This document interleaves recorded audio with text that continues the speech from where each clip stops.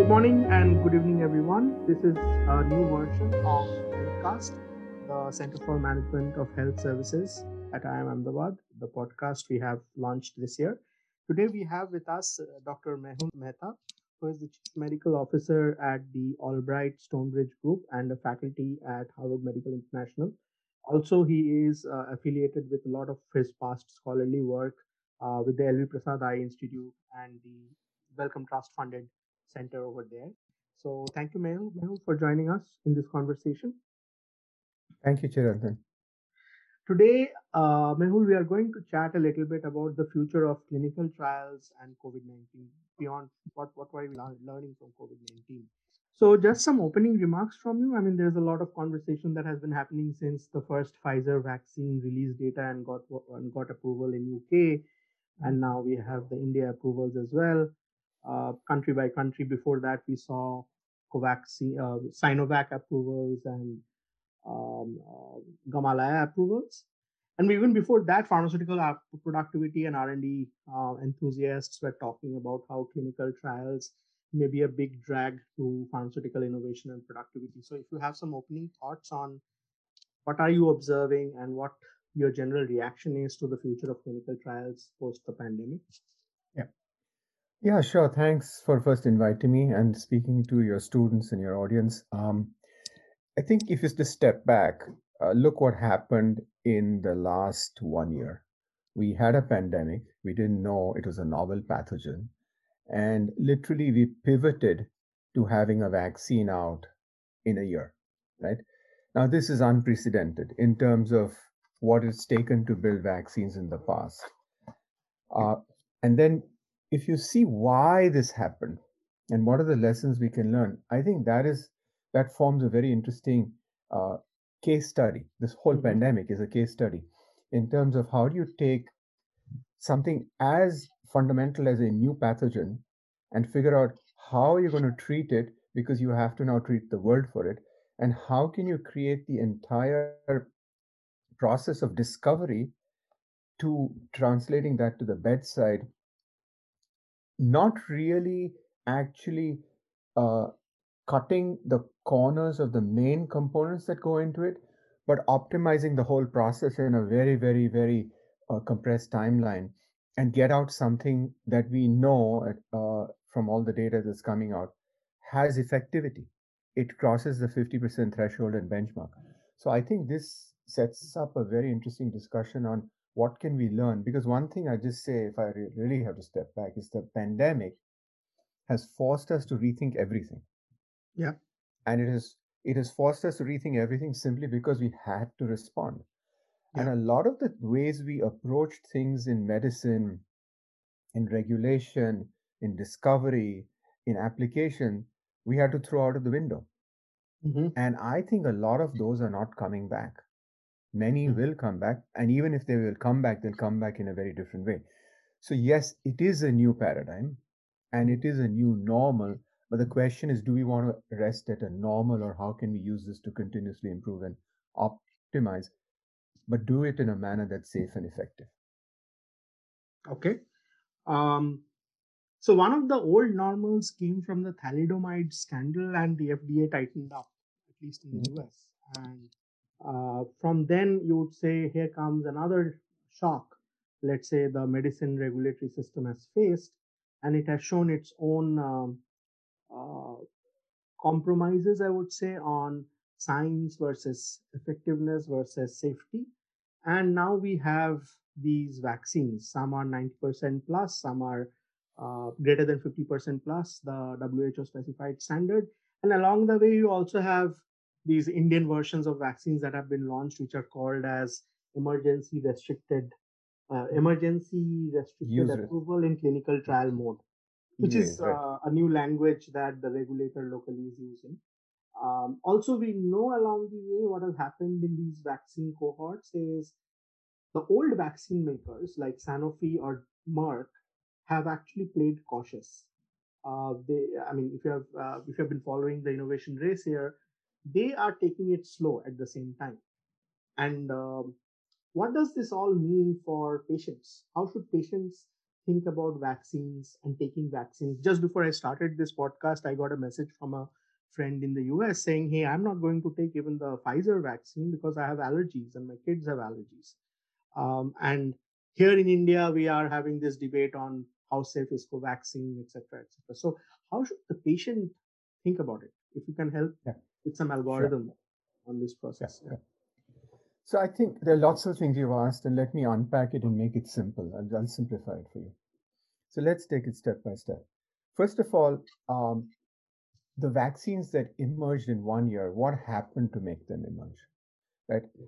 And the thinking is, oh my God, it was 1 year compression of time. Normally it's 15 years for a vaccine. There must be something that was done that is actually not thought through. So let's really think about that. In the past, when there was a epidemic of an infectious disease, and one had to develop a vaccine of a novel pathogen, the situation was the following. Most of the epidemics of infectious diseases started in low and middle income countries. Right? Mm-hmm. The cohort of patients or population affected by the epidemic is limited. Mm-hmm. And frankly, vaccines as a prophylaxis is not a money making space. It is Mm-hmm. really a public health space. So now, in the past, you had a small population in a part of the world that is emerging economically that was affected. And really, there's not a commercial drive to go. So you had to have WHO or Gavi or the Gates Foundation or these multilateral institutions to say, let's fund it and do it. Mm-hmm. Now, what happens there is that funding is limited. Anyway, there is a concern going into vaccines. There are few manufacturers that want to do it. So everything becomes linear. You first have to figure out, oh my God, what is the pathogen? How does it act? What is this biology? What is the structure? Create animal models. Then you take the animal models and you look at then what can you do in the animal models to tackle it. Then you go through the process of doing, tackling it with certain types of vaccines that you start developing. That whole process takes many years. Then you go through phase one, then you go through phase two, phase three, then you get approval. And assuming somebody funds all this, then you get some manufacturer who only after they see the results will manufacture and then you distribute. Right. Now, your cohorts of patients are limited, so your phase one takes time, your phase two takes time, and the people vested in this are limited. You have a pandemic. The whole world is your cohort. Mm-hmm. The whole world is vested. So, what has happened is resources from everywhere have been thrown in. Mm-hmm. That's the first thing to remember. So, when you're taking something that is so limited to something that's global, you're going to actually see speed, right? Mm-hmm. Because it's all, every single lab that I know of who could pivoted to look at COVID, every single lab. Mm-hmm. Right? Look at the power of that. The second thing is that once we knew this was a coronavirus in Mm-hmm. January, and that's when the They did. Chinese from Wuhan put the whole genomics up, right? We knew we had seen this before because we had seen SARS and MERS. Mm-hmm. So all the development work that had been done in terms of biology and all, this was the first cousin, right? It's just changed its spike, it's changed some of the areas that the way it attacks the cells. So all that work that was done on the animals immediately came into use. So you Mm-hmm. cut down that entire time. Mm-hmm. Suddenly you were able to say, we had actually even looked at things for an RNA virus. We had actually looked at things with Ebola also. So let's pull from there. So the work that we had done, SARS, MERS, Ebola, there's significant drivers to speed up the initial what is the vaccine strategy process, right? There were people who were working on, let's look at Oxford, they were working on looking at malaria vaccination, Right. right? They had Right. already created the platform. They had already tested it in patients. Right. So you see people who pivoted Mm-hmm. it's not a question of why did Pfizer pivot and why did Merck not pivot? Who had the ability, based on the work they had done, to really pivot fast? Mm-hmm. And so Oxford could pivot. BioNTech, because the work on mRNA that was being done for many years, first at UPenn by this brilliant scientist who really was working, and at that stage, she was pushing it while nobody was really paying attention to her, she realized that this is a terrific way to deliver vaccines. So we'll Right. talk of platforms in a second. So let's talk of timing. So now you have this speed because you have available science that's ready, and everybody who had available science took the lead in the race. Other people wanted to enter, but they are much late earlier because they had to develop things themselves. Now you go through the phases: phase one, phase two, phase three. Populations to do vaccination with, populations to really tackle huge numbers, right? Because the pandemic's exploding. It's not that you have a localized epidemic in one part of the world or a Mm. localized spread, huge numbers. Then we know that phase one, post animal, phase one is under 100, and phase two is a couple of hundred, and then phase three goes to tens of thousands. You actually can compress phase one and phase two.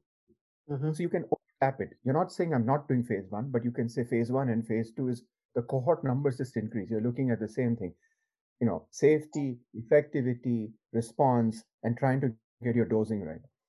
Phase three is still the same cohort. Say phase three, you're doing tens of thousands. So now you overlap. And then the most important thing that happened is manufacturing became at risk. Mm-hmm. You're not saying I want all the data to come out and then I'm going to figure out and then I'm going to manufacture, but you're saying manufacturing can become at risk. That's Mm-hmm. what Serum Institute of India did. That's what Mm-hmm. many people did. We are going to invest. If this vaccine doesn't work out, well, it's more important to invest this kind of money now so Mm-hmm. that we can respond to the pandemic. So you scale up manufacturing. So people were ready, right? Mm-hmm. That's what compressed the timeline from a development cycle perspective. Obviously, what happened on the authority side, they started to give emergency approvals. That means they say we are still looking at data, but we see enough data that allows us to say there's an emergency approval, not a full approval. Some vaccines have been fully approved, like, you know, China and Russia decided to go to full Right. approvals on their Yeah. vaccines, and that's a separate story. But let's talk about how it is done for the main vaccines we are looking at least the ones you're talking about. So that's how this came about. Now, all vaccine platforms are not equal. Mm. Mm. And the second part of your question was, built into that the concern that are we looking at and how clinical trials were done. I think there were two parts in it. How patients were recruited. Can I be a little more specific and help you here? I Yeah, think that may help you. So the UK regulator, MHRA, used the UK arm of the AstraZeneca trials, if I'm not wrong, and used yeah, that data to approve. The yeah, Brazil arm protocol was violated and that was not used as data. But in India, we don't know which arm's data has mm, been used yeah. for You're right. even Shield approval. So, Mhm. and the other sociological story here is India has never historically had a vaccine hesitant crowd. People Mhm. have, like, if you look at smallpox and the history of Mhm. smallpox vaccination, people have as a society adopted vaccines, unlike, let's say, in the US. But with this process of approval where we don't know what data is being used, would we create a false sense of, at one end, hesitancy, and at the other end, a false sense of, okay, all is okay, and that could create the risk of a spike again tomorrow for the virus? That's my concern. Yeah, I understand. So, okay, to answer your concern, the question is what data did they use? Let's step Hmm. back and say what are these platforms? Because there's Hmm. confusion about the platforms. The simple way to look at platforms is they bucket themselves into three platforms. Mm-hmm. The first is a platform that uses the virus or parts of the virus made outside. So you Mm-hmm. take the virus, you kill it, which is the Bharat Biotech ICMR approach, which is a established technology. We've done it for other, pandemics. I Zika, mean, yeah. we've done it. We kill the virus. We know how to do it. We give it with adjuvants because you have to give it with adjuvants. So that's the first. Let's talk of data in a second. The second technology or platform is to say, why do I give even parts of a virus? Can I avoid it? Can I find which part of this virus is the most important to create an immune response against? Right. And if we create an immune response, we can actually block it from entering the cell. Right. It turns out to be the spike. Hmm. The spike, because the coronavirus, it has all these spikes, looks like a crown, it's called corona. The spike is critical to enter the cell because that's the key that opens this receptor in the cell called ACE2 to enter. Now, the question was, can you actually have the cell because our cells produce protein all the time, right? Mm-hmm. It's a constant process. So can you instruct the protein production mechanism in the cell to produce the spike? Mm-hmm. Now your cell produces a spike. It's a very elegant way to do it, because you don't have to give it outside, kill the virus, adjuvanate it, and all that. And if there was any concerns in the past, they were around adjuvants. What are the adjuvants you're putting in? Aluminum was, they say culpable for certain conditions. What is the They role of had, an adjuvant for my MBA students? If you can just so an clarify. adjuvant. So when you give a vaccine, let's say you kill the virus and give it, the amount of antigenic exposure that you're giving to the body is limited by how much you can vaccinate, right? Mm-hmm. So in order to boost the immune response, you you connect it, or you give it with certain chemicals or Mm-hmm. substances that can create an inflammatory immune response. So Aha. it's like turbo boosting it, right? Because you're limited to the dosing you can give from outside. You're giving a live virus, or you're giving a weakened virus. Right. You can create parts of the virus outside and give it, which is called recombinant technology. Mm-hmm. You need an adjuvant. Now, adjuvants, remember, our immune system has two parts to it. Very simply put, one is the antibodies and one is the cell-based immunity. They are Right. both equally important. Antibodies is more immediate, cell-based immunity lasts much longer. Right. Now, adjuvants want to boost that. Mm-hmm. They want to boost that. Therefore, you have to mix them, because some adjuvants create more of antibody response, some create more of cell-based response. Mm-hmm. You use the body to produce parts of the virus, and the most important being the part. You don't need to adjuvenate it, because you are actually using the body's own mechanism, and multiple cells are producing internal to the body. Now, Okay. how do you make the body cell produce it? Well, you have to instruct the cells produce Mm-hmm. this particular type of protein or spike. Mm-hmm. Mm-hmm. How do you instruct it? Well, you can actually use another virus, Mm-hmm. change its DNA Mm-hmm. with the DNA sequence you want. That virus goes into the body, it infects the cell just like it would, it releases the DNA. The DNA goes into the cell's nucleus, and it instructs the cell's protein mechanism through messenger RNA. So the intermediate between that is the messenger RNA. Messenger RNA is just taking the message. It has the sequences for the protein production part of the cell Mm-hmm. to produce the spike. Okay? Mm-hmm. That is the basis of many, many vaccine platforms. Oxford is AstraZeneca is a virus. It's an adenovirus. Mm-hmm. That is the carrier, right? Mm-hmm. Johnson and Johnson is an adenovirus. Mm-hmm. Russia is an adenovirus. Mm-hmm. Sinovac is an adenovirus. Okay. Different adenoviruses. Mm. Now, when you go down that path, But this is not the mRNA platform that you are talking about. no, I'll come Okay. to mRNA. The third Okay. is mRNA. Okay. So it's important when you think of all this, you think of what you're getting. It's like saying I want transportation, right? Mm. Mm. Now, are you taking a bus? Are you Mm. taking a car? Are Mm. you taking a ship? They are Mm. all transportation. Are you taking a Mm. bicycle? Mm. So broadly, this is the way to divide it. I'm giving a simple framework to Yeah. divide. Yeah. So Yeah. let's just talk of the vectored vaccines. This adenovirus and all come under vectored vaccines. You're taking a vector to Mm-hmm. deliver the sequence. So what's the good news about this? You're not delivering the virus. You're delivering a code. Right. The other good news is you're going into the body, and the body can amplify this. So you're Right. not giving any adjuvants, but you're using a vector. Now, when the body's immune system looks at this vector, it's going to say this is an infection in and of itself. It's a virus. Right. So it will react against the vector, and therefore you have the problem of vector immunity. Okay. So if you have been affected by the virus before, Mm-hmm. then chances are that when the virus is injected, the vaccine is injected with that vector, the body's immune system will kill the carrier before it can do its job. Okay. So the choice of adenovirus you choose has many things to take into account. Is it safe? Is it been used before? Because it goes to the nucleus, you have to worry about those things. It's DNA virus, it's an adenovirus. So Oxford decided to choose a chimpanzee adenovirus. Why? Right. because in their study in Africa, when they were doing it for malaria, they found only 1% of the population had immunity against that Mm-hmm. vector. If you look at what Johnson and Johnson have done, they've chosen adenovirus 26 Mm. because that's less common to infect humans than adenovirus 5. And what And I think, Russia yeah, go ahead. and what Russia did is they said that anyway, if you understand immune response, you have to give the first dose and then you have to give the second dose to get a good boost response. So you're Mm-hmm. giving two doses. Russia said if we give the same adenovirus twice, the second time we give it, the immune system will be primed and will attack it. So we'll give two different adenoviruses. So they Okay. start with 26 and they go to 5. That's the Okay. sequence Russia has, right? So that's vectors and vector immunity. Now, could you Mm. use some other virus? Yeah, people are looking and saying, could we use rabies virus? And that's all happening. That's very early development, right? Yep. Could we use some other way to do this? So that's the vector. The third is mRNA. Mm-hmm.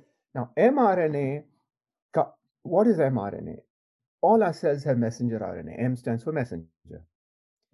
Messenger RNA takes the instructions from the DNA from the cell's nucleus through the cytoplasm to the protein production mechanism, gives it to the protein production mechanism, and then after a certain period of time, 36 hours, is destroyed by the cell's own mechanism. That's what messenger RNA does constantly.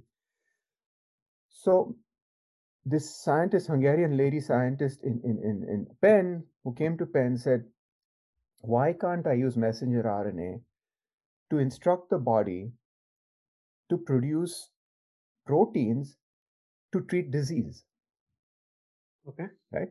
Now, the way you do that, so if you have these proteins that your body needs, certain protein types, it can be produced.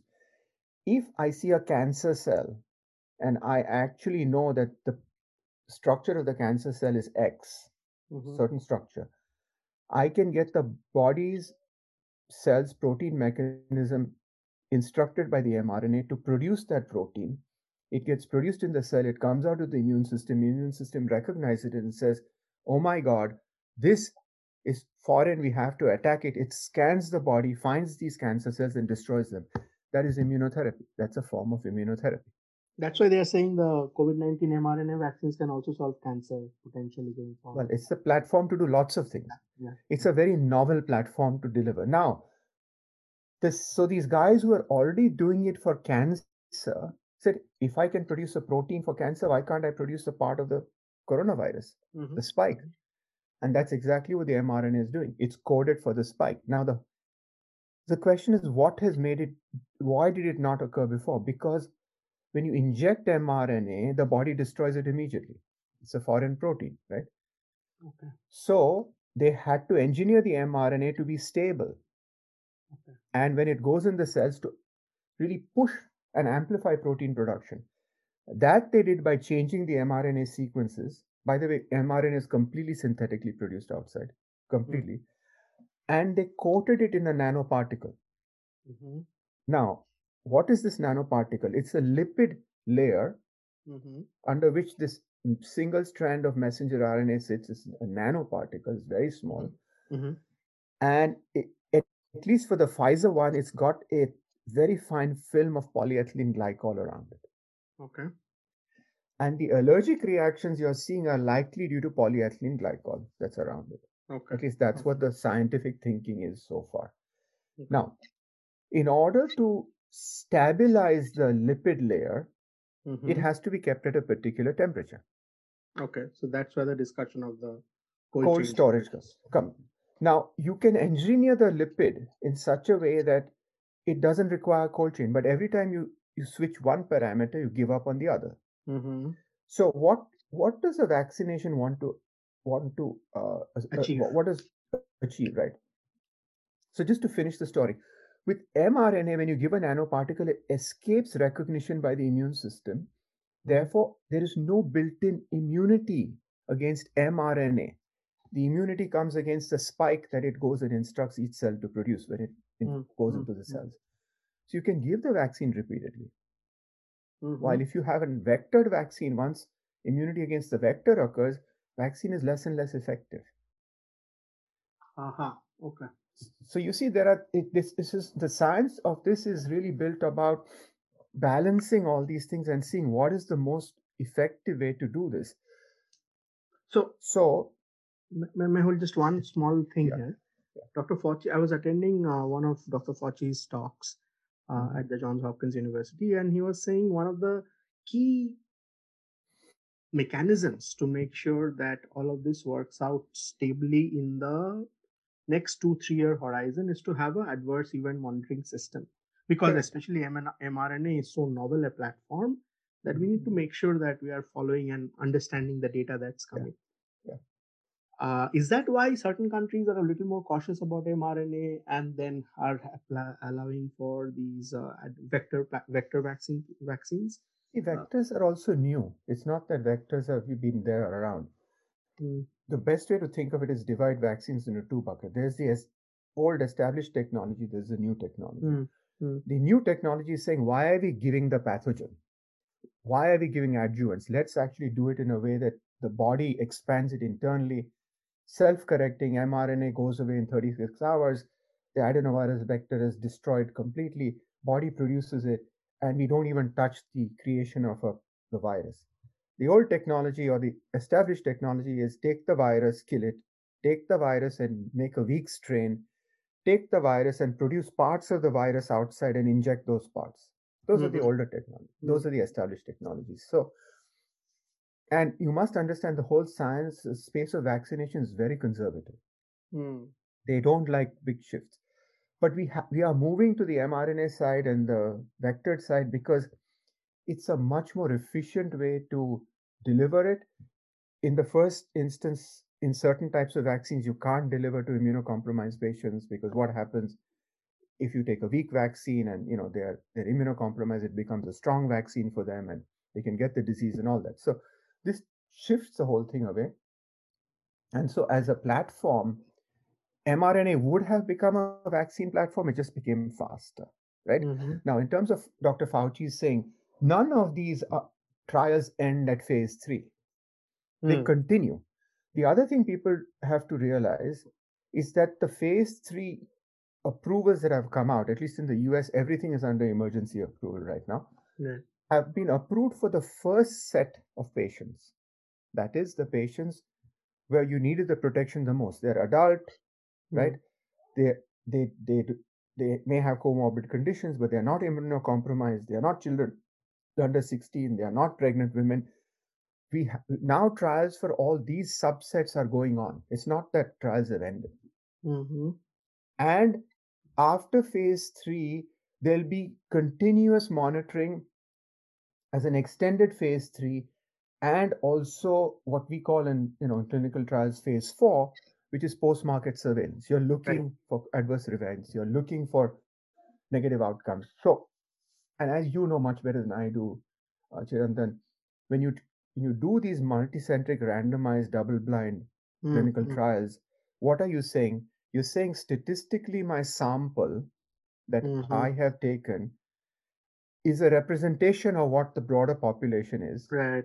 And therefore, what I see here will be representative of what I see in the broader population. That's Mhm, basically the mathematical mhm, basis mm, of that sort of structure, which means that if you did not see a very, very severe adverse reaction, mhm, and they've graded severity, everybody's going to get some vaccine reaction. Right? That's part of vaccination, right? You're mhm, going to have a sore arm, you're going to have redness, you're going to have feel, headachy, and you see that. Some people didn't see anything. Some people felt, a little sick for a day or two, and they were fine. They were fine. Um, which is what you call reactogenicity. So you need immunogenicity and reactogenicity. So immunogenicity you need high, you need the mm, reaction low. That's the optimum vaccine. mhm, But as you try and push immunogenicity high, reactogenicity tries to go up. Did you see anything terrible? Now, if you look at the data so far, there was one or two cases of Bell's palsy that occurred, which is really paralysis of the side of the face that reversed. Uh, that occurred in, I think, one of the mRNA vaccines, I think Moderna, but that really reversed and they couldn't make a correlation because that occurs in the normal population also. You must understand that when you do this, what occurs in the normal population mm, in your cohort may occur. Pfizer had to stop, not Pfizer, Oxford had to stop trials because they had one case of transverse myelitis where the spinal cord inflammation occurred. And correctly, they stopped trials, and correctly, they are now watching to see is there any correlation. So I think what you're seeing is the following. Pfizer did release its phase 3 interim data. Right. They had a wide spectrum. Not Pfizer, I apologize. Pfizer released its full data, phase 3. Moderna has released phase 3 data. Oxford released its phase 3 interim data, Mm-hmm. at least published. What they've submitted to the regulators, I don't know, because I'm not privy to that. And in that, you're right, that they had a big disparity between their efficacy in Brazil of 64, 65%, Mm-hmm. and what they showed when they had this dose uh, issue, right? Right. So what happened is that this is what happens when you take vector vaccines. You have to be very tight in production, and vector vaccines you have to make sure that you're testing you're testing potency, you're testing dosing, you're testing, because they are viruses, right? So you're taking Mm-hmm. that whole production is mRNA is all synthetic. Production is much Mm-hmm. faster. It's just Mm-hmm. a complexity of production. And Serum Institute has done a great job, in terms of their ability to do it. Um, and you have to give them a lot of credit for doing at-risk manufacturing. I mean, it Mm-hmm. takes guts to do it Mm-hmm. commercially, okay, at this scale. So what happened is when they were looking at a certain batch of doses, the assessment of the potency suggested the potency was much higher Mm-hmm. when it was not. It was really the way the assay was done. It was an assay issue. I think it was one of the production sites in Belgium or Europe somewhere.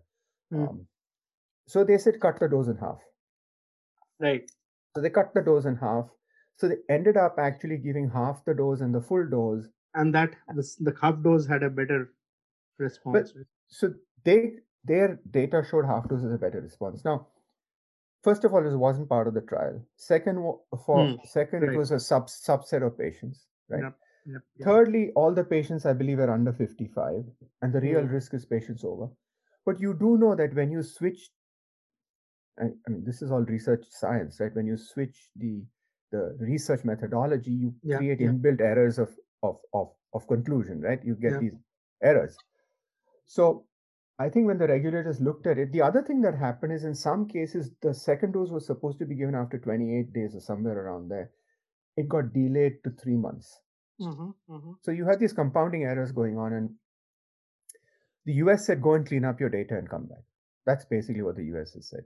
Give us Mm-hmm. a phase 3 data that's cleaner, and they haven't approved it. What the what the British regulators said is, let's look at all the data again. I think they went down and they completely disaggregated the data. They looked at it. They came to the conclusion that uh, it was less of a two dose, half and full dose issue. This is my understanding. But actually, they could wait because if you see the dose response curves and the risk for COVID incidence, it sort of right the it risk flattens out while the placebo or the in their case the other was meningococcal vaccine that they were their control arm. The control risk goes up for COVID. This goes up for a couple of days because the immune system takes time to respond, like 7 to 12 days, and then it flattens out. And they found that okay, it's flattening out close to 3 months, so we can live with that, and let's wait for the second dose because of the paucity of doses, because of the dose shortages. So that's what I believe the UK regulators looked at. I don't know in specifically because I have not seen the data. And I believe that's what the regulators in India must have looked at and said that, this data looks, it is efficacious, right? It is efficacious. So, So Mehul, the point is that we believe, but we don't know. That's the issue, I think. And even if you look at, they haven't disclosed who is this committee making the decision and yeah, what is the that data. you're right. I mean, that you have to, I don't know how it happened in India. For And then example, the Bharat, media latches on, right? Media yeah, finds these odd patients who are potentially given the vaccine without the right side kind of informed consent, and then there are these hesitancy stuff. That I mean, the other thing that I'm noticing is that, let's say, there are two types of scientists in India. At one end, you have Dr. Gagandeep Kang, who has talked about this issue of lack of transparency, and being cautious about taking the vaccine. At the other end, you have Dr. Vijay Raghavan, who is the principal scientific advisor to the PMO, who is saying it's okay to try it out. And then, as for the common person, I'm not a medicine. I teach pharmaceutical economics, but I'm not a medicine person. What do I tell Yeah. my house, or like my maid was asking that how should we deal with it? And I said, just be cautious. Let's wait for a little bit and see what data is coming, and then we can think about what to do. So how does the Yeah. common man, and my students are Yeah. asking as well, how does the common man decide here? That would be nice to discuss. I tell you one thing, I'm fully personally in all my work have been in favor of data transparency. You have to show the data, right? I can see the phase 3 data published in New England Journal of Medicine for Pfizer. I can see it. Exactly. You know, I can see the data if I want to on Moderna and what they got a EU approval on, emergency approval on. To be fair, Pfizer published all its phase 3 interim data, and then the final data. Maybe there is a source. Maybe I know Oxford has said this, AstraZeneca said is completely open, and I believe them because it's Oxford is involved. Oxford is Mm, going to do it the right way, so it's all available there. One has to go and parse it out. I do know in case of Bharat Biotech, the data mm, that they submitted, it is the pre-pub paper that mm, they did with mm, ICMR. mm, That's a phase 1/2 data set. It's mm. around over 300 patients. That's it. Right. And then when they did get emergency approval, they must have had more data. I don't know where to look at it. Mm, But mm, your point is right. If you want to address, see, if you look at the studies on vaccine hesitancy, some hesitancy comes from entrenched beliefs, which is really hard to to bridge. mm. Some hesitancy comes because of lack of proper information. Exactly. And you need to actually, in things like this, when so much is at stake, I think need to very clearly show the data for what it is, right? Mm-hmm. Now, in terms of effectiveness, you know, if you have Brazilian study showing 65, UK study showing this mixed result, and then they must have done most data. Honestly, I have not seen it. Doesn't mean it's not there. I'm not into this space of vaccinology. It's not my Mm, expertise, mm. but I'm doing a lot of global health work. But it's important that that data it is presented to the population when you're going to vaccinate them. That this is what we saw. This is what the data looks like. Right. This is what the efficacy is. And because you're not going to get mRNA in India, it's going to Mm. take time. And that's And the other interesting thing, which is the Pfizer approval is in. I mean, the Pfizer submission is in, but it has not yet been approved. So I don't know what's the political economy there as to why that is not being approved, and let yeah, the private markets deal with how Pfizer thinks about distributing it at yeah, whatever price. yeah, Okay, so that this is actually a good time for us to segue to the larger question we started the conversation with. Out of all of this, what do you see the future of clinical trials for biopharmaceuticals and vaccines? How do you see yeah, it yeah. shaping No, up? so that's why we are doing this talk. I think my larger question is how can you accelerate valuable drug discovery to bedside Right, process in any country, right? right, right. And therefore, clinical trials is a means to an end. Mm-hmm. It is about the whole thing. And I really feel you have to start out by let's talk about India. If India needs to be in the space where it becomes one of the global leaders in getting out drugs, including trials, to the bedside for the Indian population that are meaningful to the diseases we see as burdens of disease and health, we need to have an ecosystem of discovery, translation research, and clinical research that is really robust. Mm-hmm. It's not just regulation. Mm-hmm. Regulation is just one piece. It includes investment. So, Mm-hmm. what are the different components that are missing? The first component that is missing is really creating a ecosystem of innovation and discovery at the level when you educate the healthcare professionals. Mm-hmm. We have to have the entire pathway of a physician scientist. Yes. Can I do an MBBS, okay, an MD, PhD in India today? Can I get a joint degree? Very hard, right? Mm-hmm. I don't think the MCI has approved dual degrees. Secondly, we need environments of research. Research just doesn't occur. Mm. Investments in ecosystems that can do life science research in the, either in the healthcare delivery hospital side or in the medical school side. You have to do it. And I don't want to exclude nursing schools because they also play a very important role. Mm-hmm. So you Mm-hmm. first have to develop the talent and the expertise and the knowledge to do research at scale. Mm-hmm. That has to occur with a system to do research where environments can occur where you can do research, and an investment in supporting research and actually getting research technology or technology that can support research to occur. Let me give That you a is not case in happening, point. right? That is not Huh? happening. That is not That's happening. well, we need it. God, I this is something that I have been trying to push. Why is it that we don't have a national genomic strategy? Mm-hmm. What is the how did they find the mutations in UK? Because they had the National UK Genomics Consortium. Mm-hmm. Surveillance in genomics is very important. Genomics affects all parts of medicine and discovery and science today. Why is it that certain countries in our part of the world have taken global lead in genomics? The Beijing Right. Genomics Institute does 30 to 40% Yeah. of the world's gene Yeah. sequencing. Yeah. These are investments made. Can we do CAR T in India as therapy, which is T cell chimeric antigen therapy, which is revolutionary for certain cancers. So we have to invest in the infrastructure. We have to invest in the funding of research. Discovery has to become a path. So, it cannot be that our cohort of life scientists are, considering the size of our country is so small. We have to invest in that because the economic rewards are rich.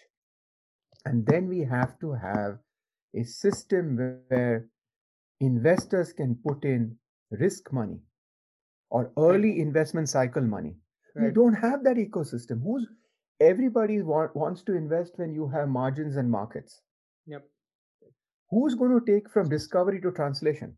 Who's going Yeah. to take from translation to clinical? Then you come to clinical, and that also, because I did a lot of work in clinical research. In fact, we set up the, I was instrumental in setting up the uh, you know, first initial types of site management organizations. Clinical research requires a certain rigor. It requires a certain standard. Most importantly, it requires a certain code of ethics. Now, what did many countries did, and I work very closely with the person who set up the first Office of Human Research Protection under President Clinton, Dr. Mm-hmm. Greg Koski set it up. And what was that all about? Human subject protection. Right. Okay, because this dialogue and narrative can switch very quickly to experimentation if Mm-hmm. you don't do it correctly versus benefit, because if you can bring novel therapies and you can allow them to come in, you can treat different types of cancers, patients will benefit, but they must make sure that it is done with the right ethical standards. Right. So getting the IRB structures very well corrected, getting oversight done, making sure all these things you're saying, informed consent, it has to be informed and it has to be consent. It Mm-hmm. cannot be coercion and ignorance, right? You Right. have to have informed consent. There's there's a standard you have to adhere to.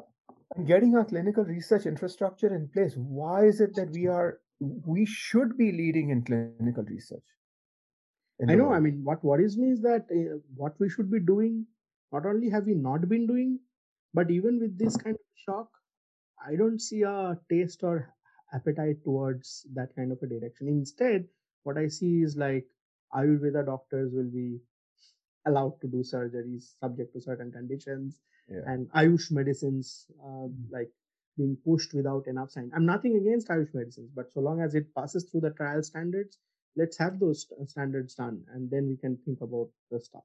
Yeah. I don't know. I mean, that's my take. Um, Coming back to the question, any like last thoughts on clinical trials and biopharmaceuticals from the India perspective? We will have a primarily India audience here in the podcast. So, any last thoughts on? I do have. I think, I'd very much like to see a national focus on building India's national healthcare data stack Mm-hmm. much more than it is. But it's not only the clinical data stack. It is the biological tissue data stack, Mm-hmm. right? It's the genomic data stack.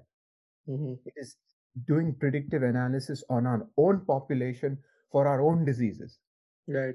and then figuring out what is the most optimum therapy, making sure that clinical research and drugs that we get are all drugs that are actually tailored to the type of ethnic diaspora we have in Right. terms of response curves and all. Because if you see a lot of studies that we a lot of drugs that come out in the market, many of the drugs, significant portion of the trials have been done in Western populations, right? Exactly.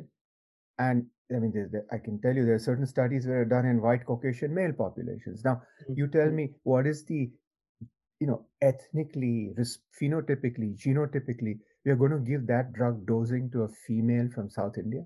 I mean, Mm-hmm. think of where is the corollary? So So I this, think we, sorry, I go didn't want ahead. to interrupt you, but this reminds me of a startup which I think is no longer around, Avestagen, which was Hmm. trying to do the Parsi genome and create a data Yeah, stack out of yeah, it. you told me. Yeah. Yeah. Go ahead. And Go that's ahead. so important. I have so many Parsi friends who say I have G6PD, right? Mm-hmm. I have G6PD deficiency. Can I do this? Can't I do this? I said, why doesn't the Parsi community create its own data stack? Mm-hmm. Right? How are these Parsi communities? Why is it that they are G6PD? What are the drugs? What are the resource bases? Take it and build it, because we are a heterogeneous country, Yeah. ethnically, culturally, and we cannot be take a homogeneous paint over the whole country and say this is how it's going to be. There is no. In fact, I do think if we get into this, there is so much power for the rest of the world, Yeah. economic power we can wield, right? Because we have the computation skills, we have the intellect, we have the educational base, we have the language power, we have the, I would say, legal structures, Mm-hmm. right? We have to put it together and focus on these things, because these are all engines for growth for the future. Awesome. Thank you so much, Mehul. I think I really appreciate your time and thoughts. I know you keep a very busy schedule, and we appreciate your thoughts both on the science, on vaccines, and also on how India should create a data stack across the spectrum, like you just mentioned in the last part of your session, to create its own indigenous self-sufficiency in understanding diseases and solving it for the long run. I really appreciate it. Uh, we Thank will you. Thank you, Chintan. love to host you sometime in campus once things ease up a Anytime. bit. Thank you very much. Anyway, Bye thanks bye. so much for having me. Bye.